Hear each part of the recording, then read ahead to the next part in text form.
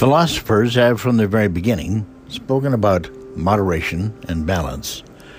Aristotle said moderation in all things, which meant then and now that going to extremes in any way, especially with regard to food, drink, work, or even beliefs, is not only unhealthy, but unsustainable.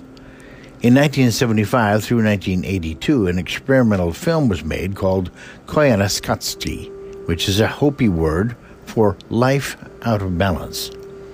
So when I see political positions being taken by the right or the left that are at the edges of what is reasonable or beyond, it reminds me that while this has always been so, the people who espouse them are themselves unsustainable. When I see 53 people shot over the course of a weekend in Chicago, it looks to me like life out of balance.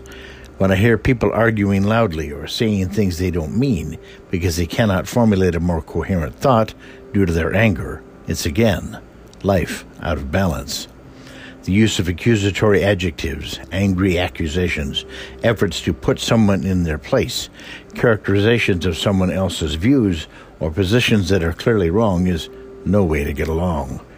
You may not have liked or agreed with or even had much in common with Barack Obama, but there's one thing that's undeniable. He was almost always the adult in the room.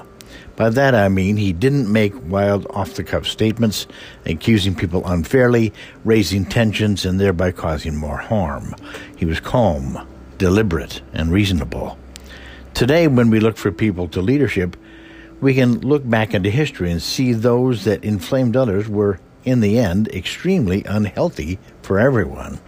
This isn't to say we are better served by mild-mannered politicians with no drive to succeed, but it is to say that life out of balance is not resolved by responding with extreme measures.